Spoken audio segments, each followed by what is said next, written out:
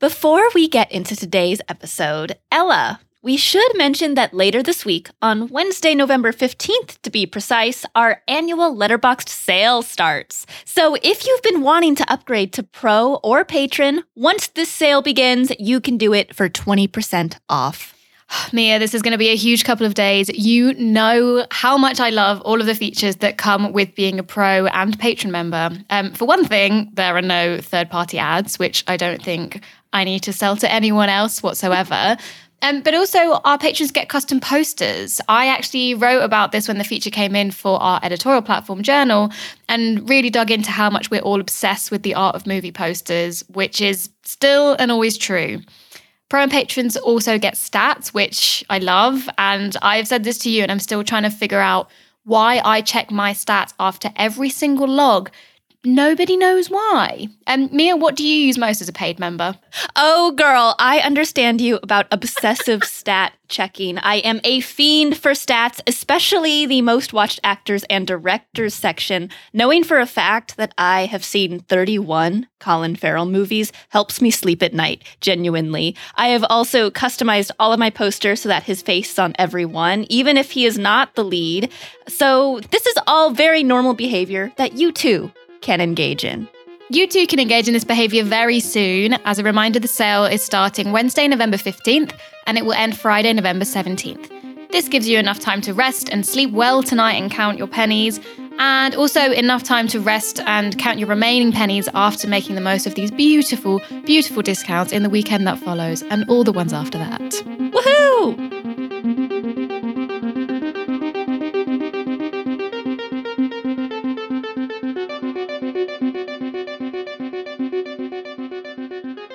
I'm Matt Singer, and you're listening to The Letterboxd Show. I'm here to talk about my 4 favorite films. Los Angeles Plays Itself, something I'm not as familiar with that says it's named Gymkata, Steely Dan, Asia, and The Diving Bell and the Butterfly. Hello and welcome to the Letterboxd Show. It's November. The leaves have changed, but our goals remain the same. We're going to be talking with someone about their 4 favorite films. Alongside me this week is editorial producer Brian Formo. And if you guessed, one of the movies we're planning to talk about is Gymkata. You're obviously correct. Buckle up, Brian. That's right, Slim. Today, we're speaking with not only the editor and critic at Screen Crush, but the writer of a brand new book about Siskel and Ebert, Opposable Thumbs. We are finally going to get into a little chat about 2 of the most famous, most formative film critics in all of film history. But first, Matt Singer, welcome to the Letterboxd Show. I thought you were going to say me, and then I was like, who's the other person? But oh yeah, Siskel and Ebert. I guess that's true. Fine. Okay. Fair. Amazing. We finally are getting into Siskel and Ebert, I think. I'm not even sure if we've really ever talked about it on the podcast, but I was listening to your book this past week, and one of the first things I thought of, you know, they worked together, they did the show over the course of like 25 years.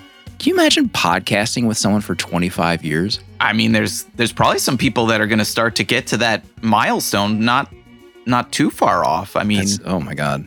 Film Spotting has been around since the mid 2000s. I was a guest at their like 20th anniversary show not that long ago. Right. And I know, you know, that there's been different co-hosts, but the original co-host is still like the producer, Sam, is still involved with the show all these years later with Adam Kempenaar. So, I mean, yeah, that's not that far off in the future. 25 years of certain podcasts, which is, as someone who remembers hearing that word for the first time, podcast, that is one of the most nauseating and horrifying facts that exist, is to know that we're not that far off from 25 years of podcasts. Well, and if we look at Letterboxd as an extension of movie message boards, I've been doing that for 25 years. Oh, I know. Plus, yes. Yeah, longer for me. I mean, the mid 90s. I mean, I was on AOL looking at, I mean, the Seinfeld message. Yeah, AOL, yes, message boards for like, I don't know if there was a Siskel and Ebert board on AOL, but I definitely wasted a lot of time in Seinfeld chat rooms, Seinfeld trivia rooms. Nothing better than the AOL Seinfeld trivia room. Couldn't stump me in there, I could promise you. The average Letterboxd user listening to this episode would be like, what the F are these two? What are these 3 olds talking about? Yes. AOL keywords? AOL? Owl? They're not even going to Google that. They're too afraid to see what kind of Google results would come from these searches. Come over, young children. Lend me your ears, and I'll tell you the tale of America Online. Do you remember your first introduction to Siskel and Ebert, Brian? Do you remember, did you watch the show way back when? I watched it on occasion. It always changed the time that it was on. It was actually hard to keep up with the syndication there. But the way that I engaged with Siskel and Ebert is, I would see what they gave 2 thumbs up, but then I would wait to see. I grew up in Boise, Idaho. I would wait for the Friday paper to see what Michael Deeds, if he agreed with Siskel and Ebert. So I kind of always used them as it was a cross-examinations with, and then as I started to read Entertainment Weekly and Rolling Stone and stuff like that, they kind of were the people that I would use to to cross-examine other critics. And that was my main relationship with them for a start. I've read way more Ebert than Siskel, I will admit. Yeah, I wonder if that's the same for the kind of general mainstream audience. When I was growing up, I think my first knowledge of movie critics was probably listening to the radio in Philadelphia, like on 610, where somebody would come in and give their movie critic review in 30 seconds. I can't remember if that was Gene Shalit or someone else, but I just remember thinking to myself, man, how do you get that job? You come into the radio station for 30 seconds a day and you give a movie review and you go home. That's in my head, that's what the movie critic did. It's like the Krusty the Clown bit where he comes in and says all 17 of his lines and then walks, hey, I'm Krusty the Clown. All right, I'm out of here. That. The producer wasn't even recording for Krusty. He didn't even know to tell him until he left. Yes. So we'll get into Matt's further thoughts on Siskel and Ebert, but Brian mentioned growing up in Boise, but you're currently in LA. And that's the focus of our first movie, Los Angeles Plays Itself, from 2003. Tom Anderson currently has a 4.1 average on Letterboxd. The synopsis of this movie, from its distinctive neighborhoods to its architectural homes, Los Angeles has been the backdrop to countless movies. In this dazzling work, Anderson takes viewers on a whirlwind tour through the metropolis' real and cinematic history, investigating the myriad stories and legends that have come to define it and judiciously revealing the real city that lives beneath. So Matt, what's your connection to Los Angeles and how did you come to watch this for the first time? I have zero connection to Los Angeles. I've never lived there. I've visited there a bunch of times, but I don't have any personal connection to it. I saw this movie for the first time, I believe, when it played at the Film Forum in New York City here. That would have been in the mid-2000s. I'm not sure the exact year, but I'm sure if we figured, if we did some research, we could figure out it was like the first time it had played in New York. And I was either in grad school here or had just graduated. It was in that time period. And I think at that point, I think maybe I had read a review about it in the Village Voice, perhaps, probably from Jim Hoberman, who I also had around that same time as a professor. I was lucky enough to have him teach a film criticism seminar, actually, that I was a student in. And so I know he was a fan of it. I don't remember if I read about it. Maybe he talked about it in class. But in any event, it was on my radar that way. And I went to see it in the theater, which I'm sure not too many people have seen it that way. Nowadays, it's for a while, you couldn't see it at all after that. It played in the theater, and it was kind of this thing that was like this very cool object that kind of became almost like an underground film in a way, because it was never released on home video. It's made up of all these clips of dozens and hundreds of movies. So it was sort of a weird thing. And I don't know, I think it's been released now, maybe in some form on home video. I think I rented this. Well, not rented. I don't know what the heck you call it, but I borrowed it from my local library. It's on Canopy currently, I believe. Right. Which is a cool site. So, okay, there are ways to watch it now. Mm-hmm. But yeah, I was able to see it in a movie theater, which was a very cool experience. And I just thought it was really cool. And it felt to me like, again, this is the early or maybe mid 2000s. So YouTube does not exist. Forget about AOL message boards. We're still talking about a world where YouTube doesn't exist. So YouTube video essays do not exist. And at the time watching it, I was like, this is something new and exciting. And I would watch a movie like this about any subject because I'm just so movie crazy. And it's like, if you are a movie fan and you enjoy if you enjoy YouTube video essays and those sorts of things, this is really a wonderful object. It's like my friend Rumsey Taylor, who works for the New York Times, and he's on Letterboxd.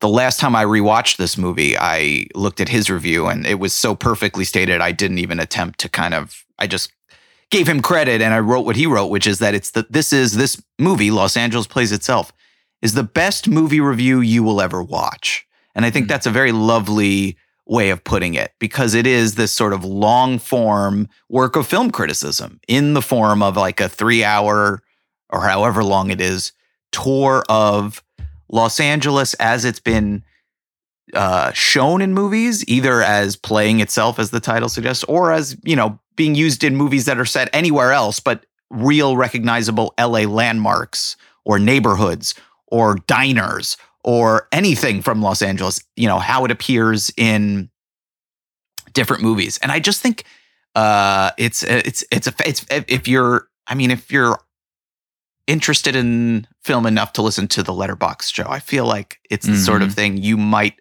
get a lot out of, because it like sort of just, I remember when I saw it the first time, it really kind of just opens your eyes to looking at movies beyond just, well, what's it about? What's the story? And who are the characters? Like, here's a movie that's like about all the things that are kind of invisible in other movies.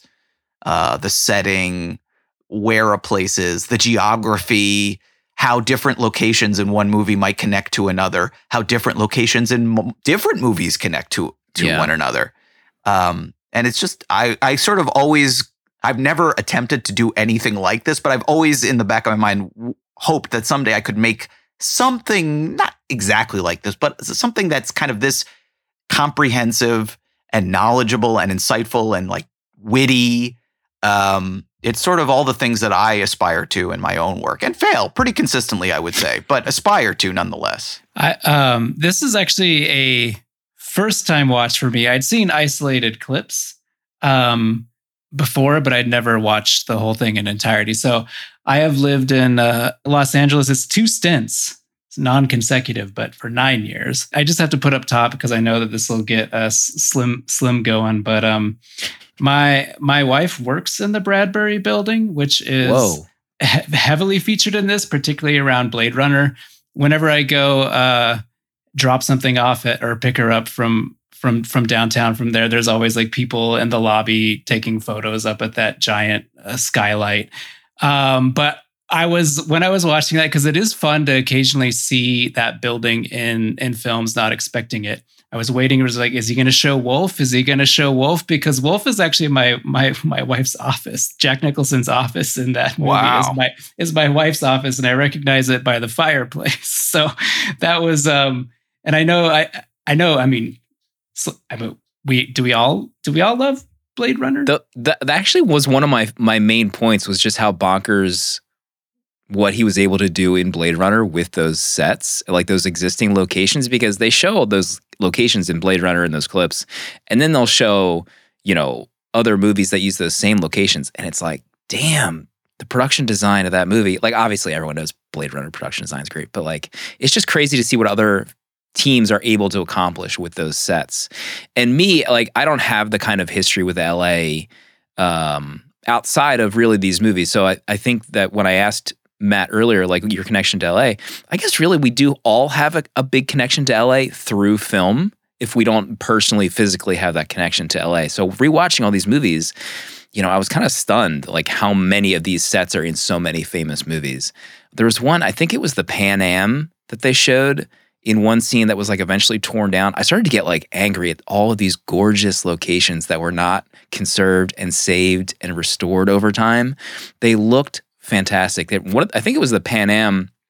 It had that like Art Deco design it reminded me of so many designs from Batman the Animated Series that were all in Gotham City. Also, I think the Goodyear plant was another one that was just like, oh my God, like the footage of these areas are just so gorgeous. So some of it was actually kind of depressing to me that we don't have like the forethought to save some of this stuff. So I'm glad that like most of these locations are still there. But if anything, architecturally, it's a delight to go through and see these places like that. So it's kind of like, maybe I need to go back to LA to visit some of this stuff. Maybe I'm the guy in that, in Brian's wife's building taking those photos of the skylight next time. Yeah, and I like the idea as the narrator. It's not actually Tom Anderson, but he's speaking like as if he was Tom Anderson. The idea that that there is almost a documentary quality to any film. It's a document of, to your point, like some places that no longer exist, but they exist forever as these fictional spaces in these movies. And sometimes they're dressed up or made to look less like what they are. And sometimes you're just seeing what the Bradbury Building looked like in 1955 or in 1982 or whatever it might be. And again, that like I said, I just enjoy the way it makes you think about sometimes very familiar movies in a different way. And then on the flip side, it also there's a lot of movies that I'm sure I had never even heard of, much less seen, when I watched Los Angeles Plays Itself for the first time. And you can walk away with it with a list of movies to go watch. Like it's certainly, I would assume most people listening have watched Blade Runner, but there's going to be movies in there that you're going to watch if you watch Los Angeles Plays Itself, you'll go, boy, this movie looks really good. And then you'll be off on another cinematic adventure. If you've never seen like Kiss Me Deadly, you will want to see Kiss Me Deadly after Los Angeles Plays Itself, because the movie not only shows the movie being Los Angeles Plays Itself. We're getting meta and confusing here. It just makes the movie look fabulous. It makes the locations look fabulous, but it makes this really interesting case for that movie where it's like, well, not only is this a wonderful noir and all these sorts of things, it's one of the most accurate LA movies ever made. Like all the places that seem to exist in this movie, they're the real places. They're going to real locations. This address is real. This building is real. And when they drive this place, you know what I mean? Like it again, speaking to the documentary kind of aspect to certain films. Some have more of that than others. And yeah, you'll walk away with a great list of other movies to watch as well. We were talking about movies with strong points of view. I mean, there's no other movie with a stronger point of view than Gymkata from 1985, I feel like. Robert Klaus. 1.7 average on Letterboxd right now. We don't need to focus on that necessarily. Look, people make mistakes. Everybody's human. That's the beauty of this thing, folks. We're all human. We're all getting through this together. That's right. And we can all get through it together with the skill of gymnastics and the kill of karate. U.S. agents send a gymnastic martial artist to secure a missile base site in the savage country of Parmistan. Made up, obviously, for this film. What? I'm not sure. Yeah, I'll have to check my my globe check in the atlas. Check my atlas in the reading room of this house. Everyone loves talking Gymkata with Matt. Sure do. Take us back. Famously, people love talking about Gymkata. Take us back to that first viewing. Do you remember it viscerally when you hit play on Gymkata for the first time? Yeah. Well, first of all, I just want to say, the idea that we're doing, like if someone is listening and wondering, like, are these really my 4 favorite movies ever? Well, in this case, they are. But in generally, I love to change my 4. I feel like now people you don't need to explain yourself ever on this show. I want to explain because by the time people listen to this, if they listen to this episode 3 months from now, none of them, if they look at they might be all different. I change them at whim. Sometimes I change them weekly. And sometimes I have weird reasons to change them. Sometimes I make them all alphabetical. Sometimes I make all the posters the same color. In this case, when I made these 4, which I've actually kept for a while because I actually like this 4 quite a bit, I was looking for movies that didn't have a lot of fans? Because I realized that thing where when you click on a movie, I never understood when it says next to where it says ratings, it says fans. I never knew what it meant, and then I looked it up, and it was okay. It's people who have it in their 4 favorites, And so then I got kind of curious about like, what are my favorite movies that have the least number of fans? And could I make a list of those? And so here, like all of these movies have like less than 500 fans on Letterboxd. That's so the that secret is sauce. that's the reason for these four at this particular time. Not that I that I don't love any of them. I love all of them, and I have different reasons to love all of them. But that's how we arrived at this four. And I also as a patron of the website, you can have the picture is at the top. And so I've experimented with different movies just because I like seeing the movie at the top. So for a while I had Playtime up there because the image from Playtime was really beautiful. And the image from Gymkata, which is one I have right now, is also quite beautiful. And it is an image of Kurt Thomas kicking That someone leg. in the village of the crazies, AKA pure cinema, as pure as it gets. Pure Uncut. distilled, uncut cinematic vision. But in getting back to your question, the first time I ever saw it, I had a group of buddies that I hung out with all through high school, college, after college, where I grew up in New Jersey, where we would get together a lot and watch bad movies. And at one of the very first ones, someone had, and I believe it was my buddy Chris Moreno, had procured a VHS copy of this movie, and it brought the house down. And we all agreed it was not a bad movie at all. It was a masterpiece, and I've kept it very close to my heart ever since. I feel like all of us have that kind of run where we start watching quote unquote bad movies at a young age, and it becomes kind of like a visceral memory. The one thing that jumps to mind is I always remember making fun of Hard Target with Jean-Claude Van Damme and having like a really bad time. And then I rewatched it like last year. I got the 4K and I was like, you know what? This movie rocks. Like it's not you can have fun with bad movies. Bad movies can be really entertaining. I think I gave that 5 stars on a recent viewing of Hard Target. You have an amazing time. So much of my, Letterboxd rating is like, what's my experience watching this movie? Did I have like a lot of fun? I know people all rate and do their 4 faves differently, but if I have a great time watching a movie, easy 5 stars could be. I don't hold back on those 5 stars. Brian, do you hold back on a 5-star? Well, you held back on the Gymkata rating because it's a 2.7 average, not a 1.7. Oh How dare you impugn? I'll do a little drop. How dare you strip away a full point? I mean, it sounded right to me. It's at 1.7. You owe Robert Klaus an apology. We'll get Robert. Well, we'll email the Robert. Say you're sorry to Bob. 2.7, folks. Okay. Yeah, 2.7. I mean, 2.7 is when you're getting into the recommendable side of things. I think 2.5 is like, yeah, this is worth your time. Right, you're near the 3-star threshold. Hard Target, I think, is an action masterpiece. So I'm glad that you came around on that. What was the question? Why is Gymkata the best movie ever made? I think was the question. Brian's dancing around the question. He knew what the question was. He doesn't want to answer it. What's your favorite scene out of Gymkata, Brian? Oh, I mean, it was with the crazies. I liked it best when it was using gymnastics in like in Silent Hill or Resident Evil setting. Like that was, and I definitely was not expecting that. I kind of wish there was a little more creepy throughout, because that was great. And I loved how they put some thought into like what could be a pommel horse in this scene. They sure did. And yeah, so I mean, that was by far my favorite. I thought this was one of the weirdest Make-A-Wish plots, because he's making a wish for the government. Like, he doesn't even get anything out of this.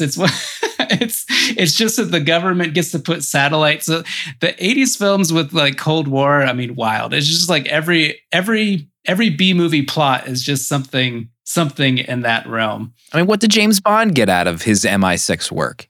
Outside of Many Women and et cetera. That was his job. He's on Her Majesty's Secret Service.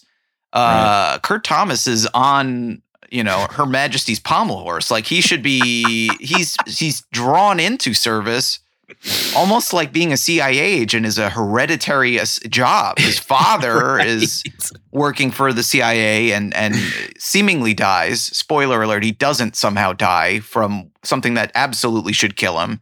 And then spoiler alert again, he should die a second time in the movie and somehow survives again. He may possibly be a Highlander. I can't confirm that, but I've always suspected that perhaps he is. But yeah, he's recruited for this assignment with no qualifications whatsoever. His father is a CIA agent and he's a gymnast. And they say, we want you to infiltrate this. Until you mentioned it, I always thought very real country of Parmesan. And we want you to go there and you are going to enter the game. And they say that no outsider has entered this country in, I think, 900 years, something like that, and lived. But they all have so much information about the game. They have so much information about the game. They have more intel than anything. Yes, they know exactly what the game is. And then then he has to be trained for the game. Almost all of which is completely useless. There's like the training montage includes like this guy who's like, okay, now watch me. And he's like holding a falcon on his arm. There's no falcons in this movie. There's no reason to have a falcon. He doesn't train him in falconry. Then he uses these like weapons, they almost look like scythes. It doesn't come up again. There's no reason to it's just like, what can you do with things, Mr. Stuntman? Okay, now do it on camera. And that's, the backflips he was doing too. Remember where she was ignoring him? He would ask a question. Yes, Princess Rubali, who does God. it, who's like their inside man. She's the princess of Parmesan, and she's sort of like their informant, except she doesn't speak. And so what possible insights could they, they're like, well, no one's ever survived the game. If you go to Parmesan to enter this game, where you can win just speaking these words, I sound like a psychopath. I sound like a lunatic just trying to describe these things. But if you go to Parmesan, Kurt Thomas, Olympic gymnast turned CIA spy, if you go to Parmesan and you win the game, something no one has ever done in 900 years, you'll get your wish, and you can wish for us on our behalf to put up a spy satellite on the Soviet Union that will help us win the Cold War. And the only reason you're going to win where everyone else failed is that we have Princess Rubali, and she's going to tell you how to win, but she doesn't ever speak. So what help is she going to be? And then later in the movie, of course, she starts speaking for no reason. Why she wasn't speaking and then why she starts speaking, not made clear. So what I'm trying to say is Gymkata is a movie of many mysteries. You can study it. You'll never reach bottom. No. And what I also love about it is, as I'm describing it, I do sound crazy. And it is crazy, and there are elements of it that make no sense and are baffling.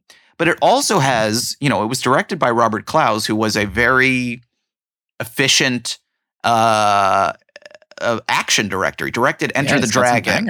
Yeah, he made some decent movies. He knew how to use a camera. The action in the movie is clear. You can clearly see what is happening. It's just what is happening is like from another dimension. A dimension where Parmesan is a country and no one has won the game in 900 years. And it all makes sense in that direction. Mm-hmm. Having a village of the crazies where everyone is crazy. Sure. Okay. Like in that world where the movie is, it makes perfect sense. It's just in our corner of the multiverse, it does not. But I will never stop trying to make sense of it. My favorite scene is probably the dude with the fake face on the back of his head. Yeah. Obviously a classic. I also too love when he gets recruited. It's almost like not insane that he's being recruited in that scene because he is a gymnast, it's almost assumed that he can easily transition into being a top secret operative. And sure. He's like looking at a map. He's able to pinpoint strategic ideas. It's amazing.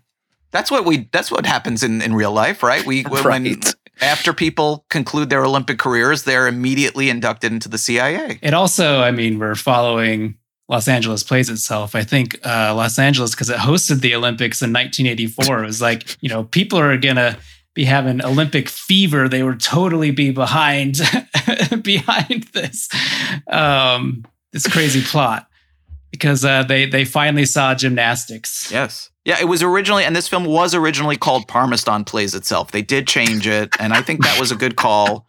Gymkata is a great name for it. It really sums it up. But that would have been a good one too. Where is the video essay on Parmesan? Who will be the first to develop that 3-hour YouTube essay? I mean, obviously me. The answer is it will be me someday when I have a lot of time on my hands, when I'm retired someday, hopefully. That's what I'll be doing. So I asked at the top of the show, Brian and myself about early intros to critics. Your book, Opposable Thumbs, How Siskel and Ebert Changed Movies Forever. What's your backstory with kind of like film criticism and then also Siskel and Ebert? Well, it all started with Gymkata and my love of reviews of Gymkata. No, so for me, my love of film criticism, absolutely, directly, you can trace it right back to watching Siskel and Ebert as a kid and finding that show and then becoming weirdly obsessed at like 12, 13 years old with that show and it being appointment television for me at that age. And then just watching it. And it was, I was hanging out, as we've established, on AOL message boards for, Seinfeld and Star Trek and stuff. But I wasn't like, you couldn't, as bizarre as it sounds now, I'm sure, to someone who's younger, like you couldn't just type into Google Roger Ebert review of The Godfather and just read it on your computer. That did not exist. You couldn't read any of his reviews unless you bought his books, which I did. That was the other thing the next thing, I guess you could say, after watching or getting into the show, then I would go to Barnes & Noble or whatever and say, oh, look, there's Roger Ebert's I hated this movie. Roger Ebert's Questions for the Movie Answer Man. And then after that, there was, Roger Ebert's Great Movies, which, I read those and would watch the movies in them, like a checklist almost, checking off movies that I hadn't seen before. I would take it to Blockbuster, or I would look at it, then write down movies I wanted to look for at Blockbuster and hope that their classic section, which was abysmal, might have a couple of the things in there that I could watch, because this is before streaming and all of those things as well. So yeah, that was really where it all started. I mean, I watched movies, obviously, but I wasn't like a huge movie nerd before that, or as like a little kid, I wasn't like demanding my parents drive me at the age of 10 to like an art house cinema.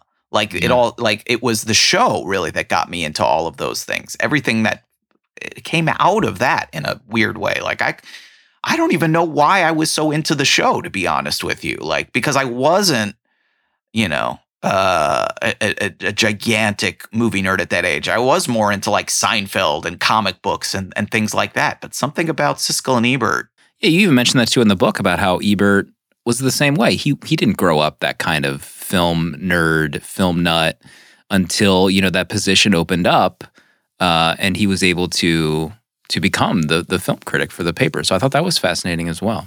I mean, that is true. And Siskel, same way. Neither one of them had grand designs of being film critics for anyone, much less on television. Same thing. They liked movies as kids, and there are interesting episodes of the show where they talk about the movies that inspired them as kids and that they were obsessed with as kids. And there's some overlap between them, which is kind of interesting. They were both big fans of the Houdini movie, Tony Curtis's Houdini, for different reasons. But they grew up with sort of totally different goals at that age. Ebert, was super into writing and journalism, and he had a newspaper that he made in his house on this toy printing press when he was still in like grade school, and he would hand it out to people on his street. And then he worked at the News Gazette in Urbana. He wasn't working at his high school's paper in high school. He was working at the local actual newspaper while he was in high school, and he won an AP Sports Writing Award at that age.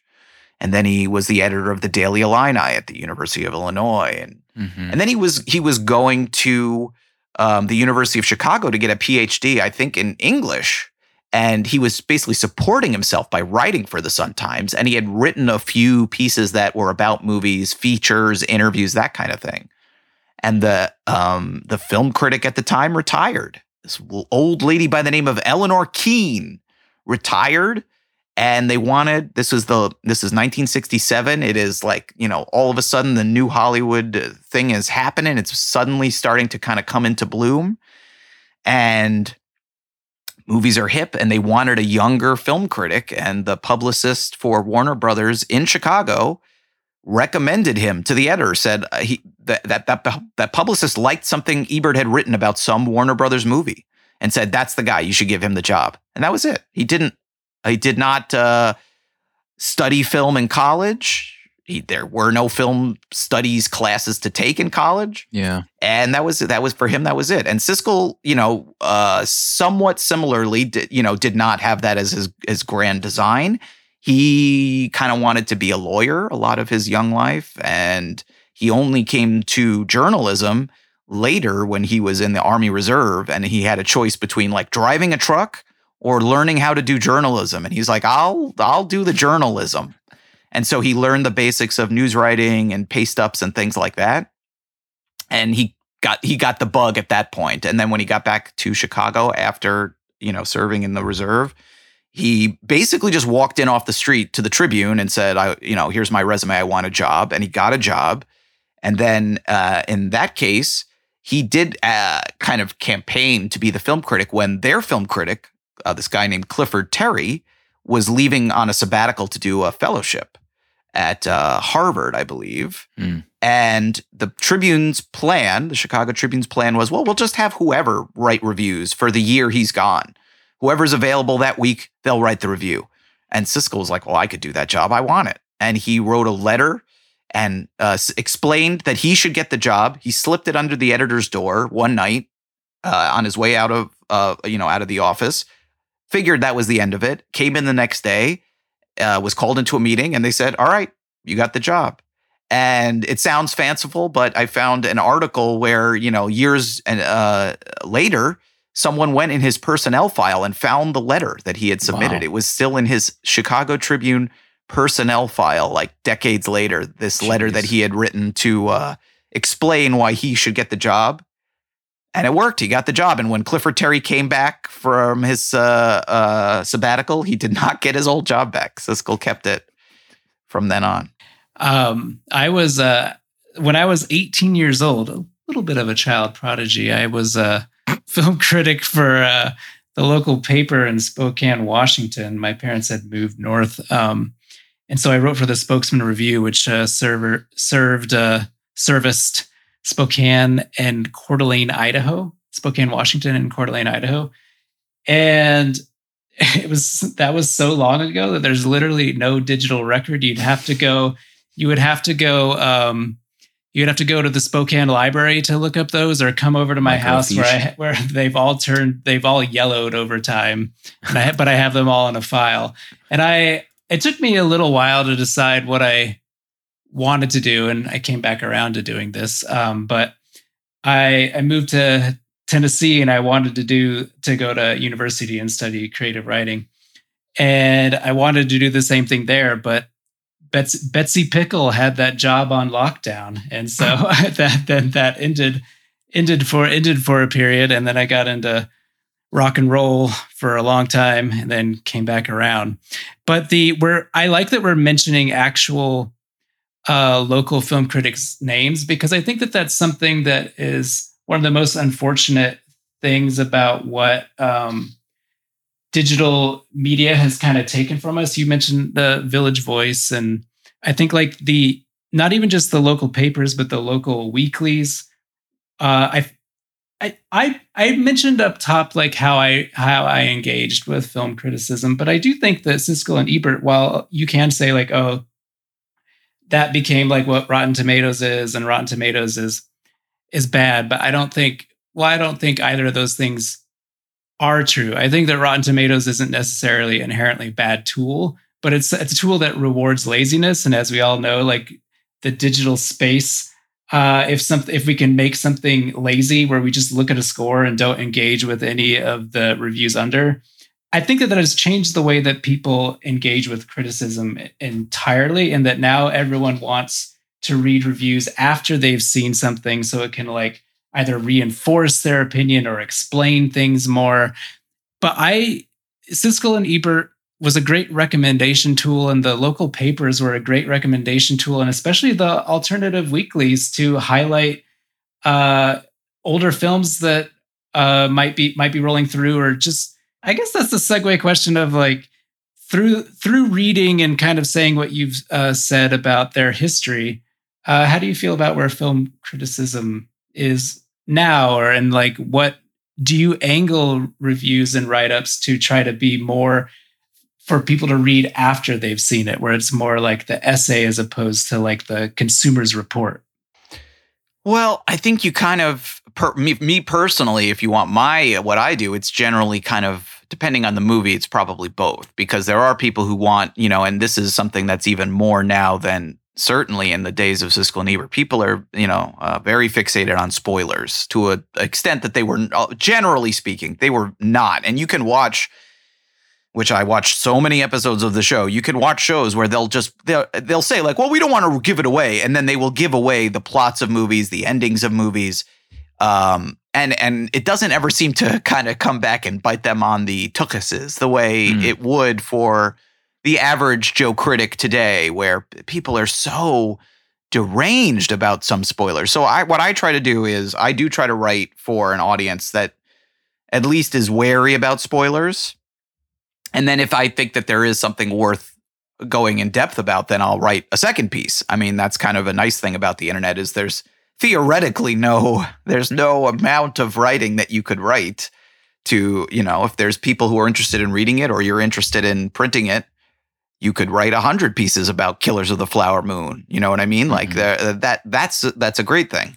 How I feel about the state of criticism in general. I mean, as a profession, maybe not so great as a thing that people make a living at. And as you said, there were all these great, talented, interesting, clever, smart local critics. So many of them have kind of, as they've faded away, like their jobs, they were not replaced. And that's a real shame. But on the other hand, there are, like if you just like reading criticism or listening to criticism, watching criticism in the form of a lengthy documentary about Los Angeles in movies, like there's more places, more people, more interesting perspectives than ever before. And I mean, Letterboxd is a perfect example of that. This place where, anyone could write whatever they want about anything they see. And if it's someone you're interested in, you can just follow along with everything they do. I would have, and in those days, like when I'm watching Siskel and Ebert as a 12-year-old or a 13-year-old, and I'm like getting first interested, like I would have, first of all, thank God that it didn't exist, because if my writings at that time had existed, I would have to destroy the entirety of the internet to prevent anyone from seeing them. But I would have loved that as a kid, this idea that I could write whatever I wanted and I could have my opinion and perhaps, have people reading what I write, interacting with other people that I like. Which at that time was a very remote thing. Like you could write Roger Ebert a fan letter and he actually would respond to people. I know examples of that. Or you could write to the Movie Answer Man column. You could send him a question and he might answer it, which I did on several occasions. And he answered 2 of my questions over the years, as a matter of fact. So if you go back and look for answers to Matt S. from Marlboro, NJ, or I think one of them was while I was in school. So one of them is at Syracuse, NY. But yeah, 2 different times he printed my questions. He answered my questions. But it is the sort of thing where you don't feel all that optimistic about people making a living doing criticism. But I mean, I listen to so many podcasts. And I read so many people that I like to read about film. It's hard to be like cynical about that side of it. The financial side, the logistical side, that realistic side, you could be pretty cynical about. But it's like the idea that film criticism is going to go away. There's more interesting things to read and listen to and watch than ever before. I firmly believe that. The one thing I was going to bring up before we move on to Steely Dan, I know people are waiting for the Steely Dan segment. It's right around the corner. 2 things. I loved hearing them go through how initially on the show they used to rehearse all those things in their conversations, and they do multiple takes. Like, oh my God, I would die. And then they eventually started doing first takes, and it just flowed so much better for them. But then also when Ebert was on Carson with Siskel, when Chevy Chase was there to promote Three Amigos, and Ebert, man, he had balls. Like on Carson to say that it was not a good movie, and that was like his pick, his like dog of the week. I mean, there's not a lot of people, you know, you can talk crap on Letterboxd, but I mean, I don't even know if I would say that to Chevy Chase, let alone on Johnny Carson to say that it's not a good movie. The worst Christmas movie of the year was what he said. I know, it's crazy. It's crazy. Yeah. So just endless props to be able to have that kind of, you know, wherewithal to stay true to yourself. Next on our list, classic albums, Steely Dan, Asia. 1999, this came at Alan Lewin's 3.8 average on Letterboxd. Asia was the biggest selling album of Steely Dan's career, reaching number 3 on the US Billboard chart and number 5 in the UK. This is a portrait of the making of this 1977 jazz rock album. I had never... I'm trying to think of how I say this. I wish every album has like these kind of making of, you know, sit downs and goes through the people who made the album and interview the people who made it. To be honest, I found this fascinating, going back and rewatching and hearing the two men who really constructed the album in front of the mixing board, listening to various versions of the album that did or did not make it. So, Matt, talk to us about this Steely Dan Asia making of. So, well, you saying that you wish there were more. There are more. I mean, this is actually like a TV show that existed. I guess it still kind of exists. Like they still make them infrequently. So there are other ones, and you can watch them. I've watched a bunch of them on Tubi. I think I saw them on the great Tubi, the strangest streaming service in the universe. Army, rise up. They have this one, or at least a month or two ago, they had this one, and they had a whole bunch of them, which I watched. But this is like far and away the best one, and it's not just because Steely Dan is the greatest band of all time, and Asia is, you know, one of their masterpieces. I think that the particular pleasure in this case is that, you know, Donald Fagen and Walter Becker were notoriously, what's the nice way of putting this? They were very focused on the sound of their albums. By this point in their career, and they had basically dismissed the rest of the band. There was at one point a band, Steely Dan, that had like 6 guys, and they toured and they did concerts.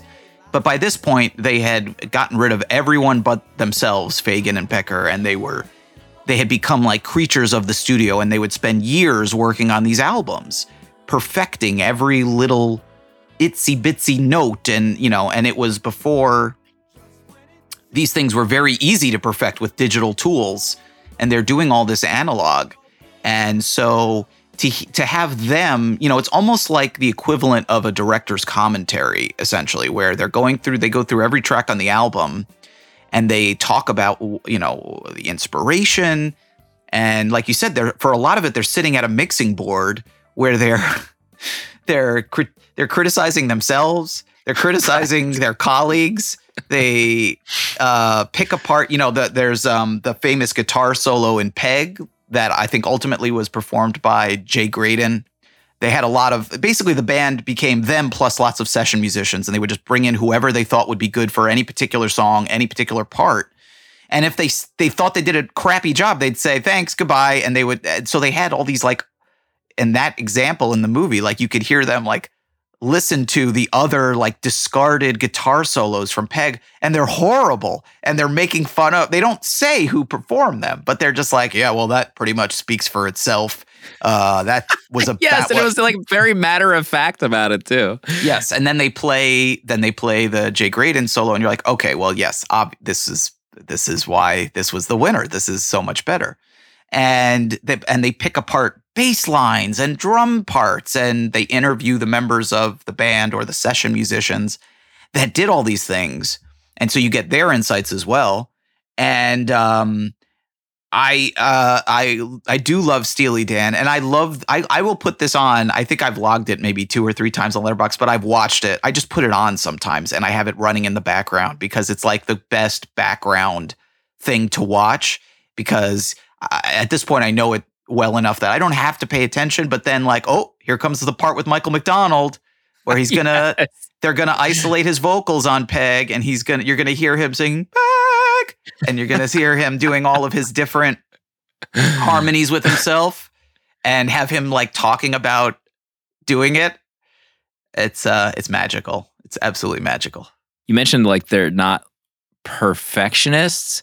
They even say that. I think one of them says, we're not after perfection. We're after something you want to listen to. It was like their interpretation of their almost perfectionism, I thought was a pretty keen insight into their psyche. Yeah. I wanted to know, because I was looking up, okay, there are 10 fans of classic albums, Steely Dan, Asia. Do you know if were you the first and then you kind of assembled a little 10-person army, a little band, or was it at 0 or was there 1? Did you know? I don't remember. I feel like if that had been the case, I would remember it. So I don't think I was the first. No. But it was certainly a very low number. Whatever it was a low number. But I love it. So I don't care if more people watch it. That's great. To me, it's like one of the most like watchable. It's only an hour long. They go through every song. They play some stuff with a band live. It's like what if Behind the Music was like good, really good? Like I guess Behind the Music is good too, but like what if Behind the Music was really nerdy and about like the sound of a hi-hat and like the different ways of playing a bass and slapping bass versus, fretting or what all these, it's like, it's wonderful. The only problem with it is that there isn't a sequel where they talk about Gaucho. That's the only reason the only flaw I can find.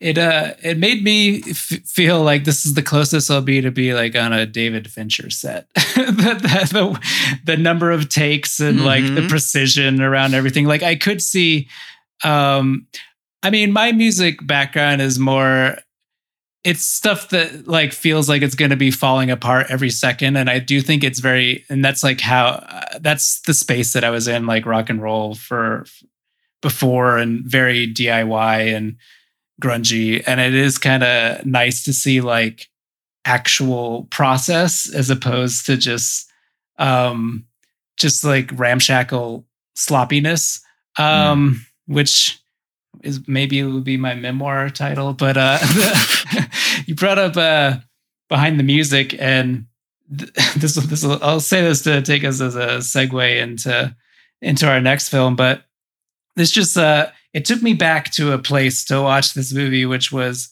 when I was in a hospital for a few days. And I felt like I was losing my mind. And the only way that I could stay sane was watching every episode of Behind the Music that was available going through. And it was this type of thing. It's great for hospitals. They should just play them there.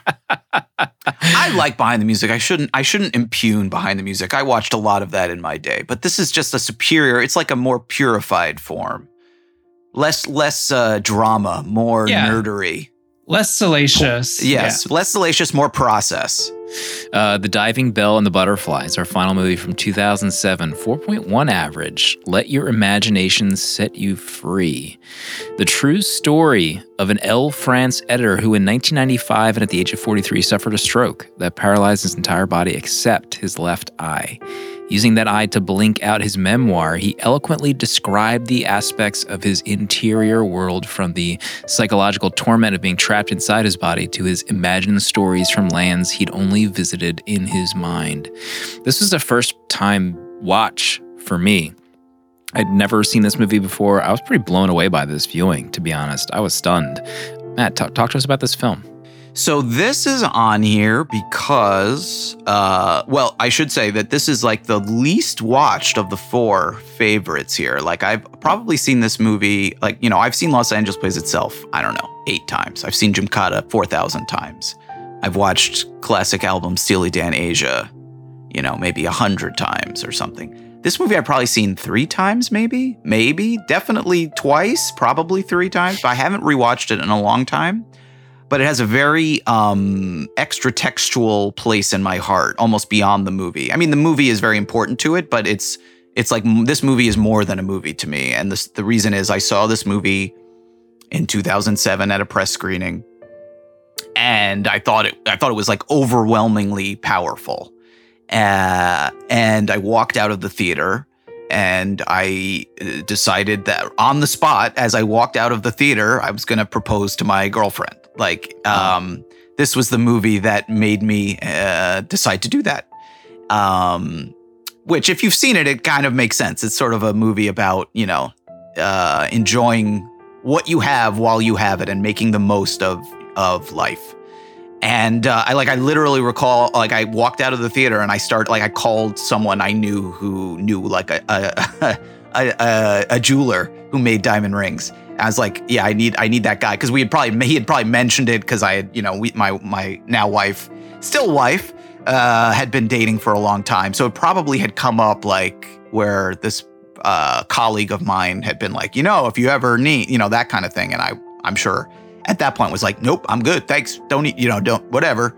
I came out of the theater and I called him up and said, all right, give me that number, I need it right now. Wow. It had that sort of effect. And, when a movie can change your life in a concrete way for the better, that's pretty special. And so, like I said, I have rewatched it, but it's not, it's not, I mean, it's not an easy film to watch. It's not exactly a laugh riot.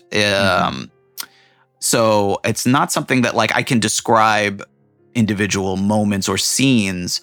But what I can describe is what I just did, the feeling that I felt walking out of this movie, which was a transformative. It really was, that this idea that, it's like there was a before and an after of having seen this movie in my life and having to do something immediately after having seen it. And I'm not a person who enjoys change. I hate change in all forms, in every form, and I resist it as much as I humanly possibly can. So for a movie to inspire me to do something, that's even more, it means even more in that sense. So that's why this movie will always be a favorite film of mine. It has a very special place in my heart. Did it inspire change in you, Brian? How did you feel after you watched it? So I saw this back in 2007 when it was released, and I hadn't seen it since. I definitely remembered Janu Kaminsky's cinematography in this is just God tier in my opinion, and I specifically always remembered the sewing of the eye shut. So I recalled one of the final shots of him driving. It has stuck in my brain for a long time. But this time when I watched it, it hit me differently, because I've lived longer. I'm married. I'm now entering the year of life that his stroke occurred. There's more in my brain that can occupy my time. There's more to lose. There's more to regret. There's just more of everything. So this hit me harder. But one thing that hit me substantially differently, although I don't remember how I felt other than loving the visuals when I originally had seen it, I know that I would not have had this thought back in 2007, but I was thinking of, the patience of these saintly women who are helping him learn how to communicate, move his tongue, dictate his writing. My wife has been in a caretaker role for her mother, not as badly as this, but when I did propose to her, one thing that she, not that there was a list of reasons why I'm saying yes, but she did say, one of the reasons she wanted to get married is the patience that I showed with her mother, which I've been in short supply of recently. And I think that this film kind of made me reposition of the kind of a little more selfishness that I've had around caretaking and time. And how I love that it was because it's from his point of view, things that annoyed him prior, his mistresses, his girlfriends, religion, how when he's being taken care of by these women, even though he doesn't feel religious, he sees them as qualities that he can respect because it's actually informing their niceties to him. So it's like, instead of dismissing that part of them, it's something that, at least through like the way he describes things that they dictate, that he's able to revere and reflect back. And I know that Slim pointed out one thing from his review. So I just wanted to, last time Slim and I were on a podcast, we were talking about The Exorcist. So the Max von Sydow scene, I know, struck you hard. God. That scene with him talking to his dad later in the movie, like, literally knocked me over. I couldn't believe the power in that scene. Like, it probably wouldn't have, echoing Brian's comments, it probably wouldn't have had such an impact if I had seen this maybe like 13 years ago. My son's going to be 13 in December, and there's just so much emotion in that scene, so many layers of, the father. Like, if I was in the father's position, I don't know what the F I would feel. Like, you're just so conflicted with so many emotions. Like, your own son is paralyzed and can only communicate through blinks. Like, the powerlessness of that would just be like absolutely crippling to me. So we talked about it, but like, it's a very powerful movie. I highly recommend people check it out. You'll come through with a different mindset. I mean, some of the scenes, another scene that was powerful, I mean, so many, but when he's talking on the phone, like his, mistress, current lover calls while his ex is there kind of dictating for her over the phone. And she, as of yet, has not visited him in the hospital. Yeah. And she has to relay that information. Like, good Lord. There was a review that did quote a scene from the movie from Emily. I decided to stop pitying myself. Other than my eye, two things aren't paralyzed: my imagination and my memory. And Emily writes, I love this so much, we'll definitely be reading his memoir. So, I mean, it's based on a true story. Like, this memoir is out there. This is probably one of the most powerful movies that we've talked about on Four Faves, to be honest, Matt. So this is a great pick. I hope other people check it out. Yeah, it's not an easy sit. Like, as you're hearing it, it's an intense experience, but it is a powerful movie. And I like the mention of the God tier cinematography. Yeah. It has this amazing like first person perspective camera work that is really incredible. And I've never read that memoir, in part because I almost feel like the movie does such an incredible job of putting you inside the mind and the perspective of the character, that I don't feel like I need, like I can't imagine a book doing that as well. Maybe it does, but I've never felt the need to like read it because it's so, the visceral experience of it. I mean, it is, to tie it back to Siskel and Ebert, Ebert's famous quote about movies as machines that build empathy and allow us to experience the world through the eyes of other people. Like, that's literally what happens in The Diving Bell and the Butterfly. Like, this movie does that more effectively, more directly than almost any movie I can think of. And yeah, like I always get, he doesn't make a lot of movies, Julian Schnabel, the director, but I always get excited because whatever they're about, there's always like moments like that. Like there was some subjective camera work in At Eternity's Gate, which I have only seen once. But again, like when it happens, like that's my Leonardo DiCaprio pointing meme, is like when there's a Julian Schnabel movie and you get to the point where you get inside the perspective and the mind of whatever the main character is. That's, for me, that's the good stuff. That's what I go to a Schnabel film to see. It's like to experience the world through the eyes of another person. I really think that that movie, The Diving Bell and the Butterfly in particular, does that really, really well, and it is special for that.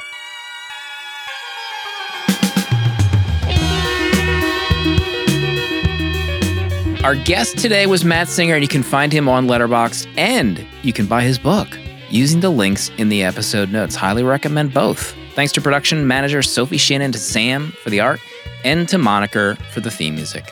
Just maybe consider leaving us a rating. Thumbs up on Apple Podcasts or Spotify, as it helps spread the word about the show. You can always drop us a line at letterboxd.com as well. We love mail. The Letterboxd Show is a Tape Deck production. And stay tuned for Brian's 8-hour essay rebuttal on LA on YouTube. Also, pick up Roger Ebert's I hated this movie because Gymkata is in there. I forgot to bring that up.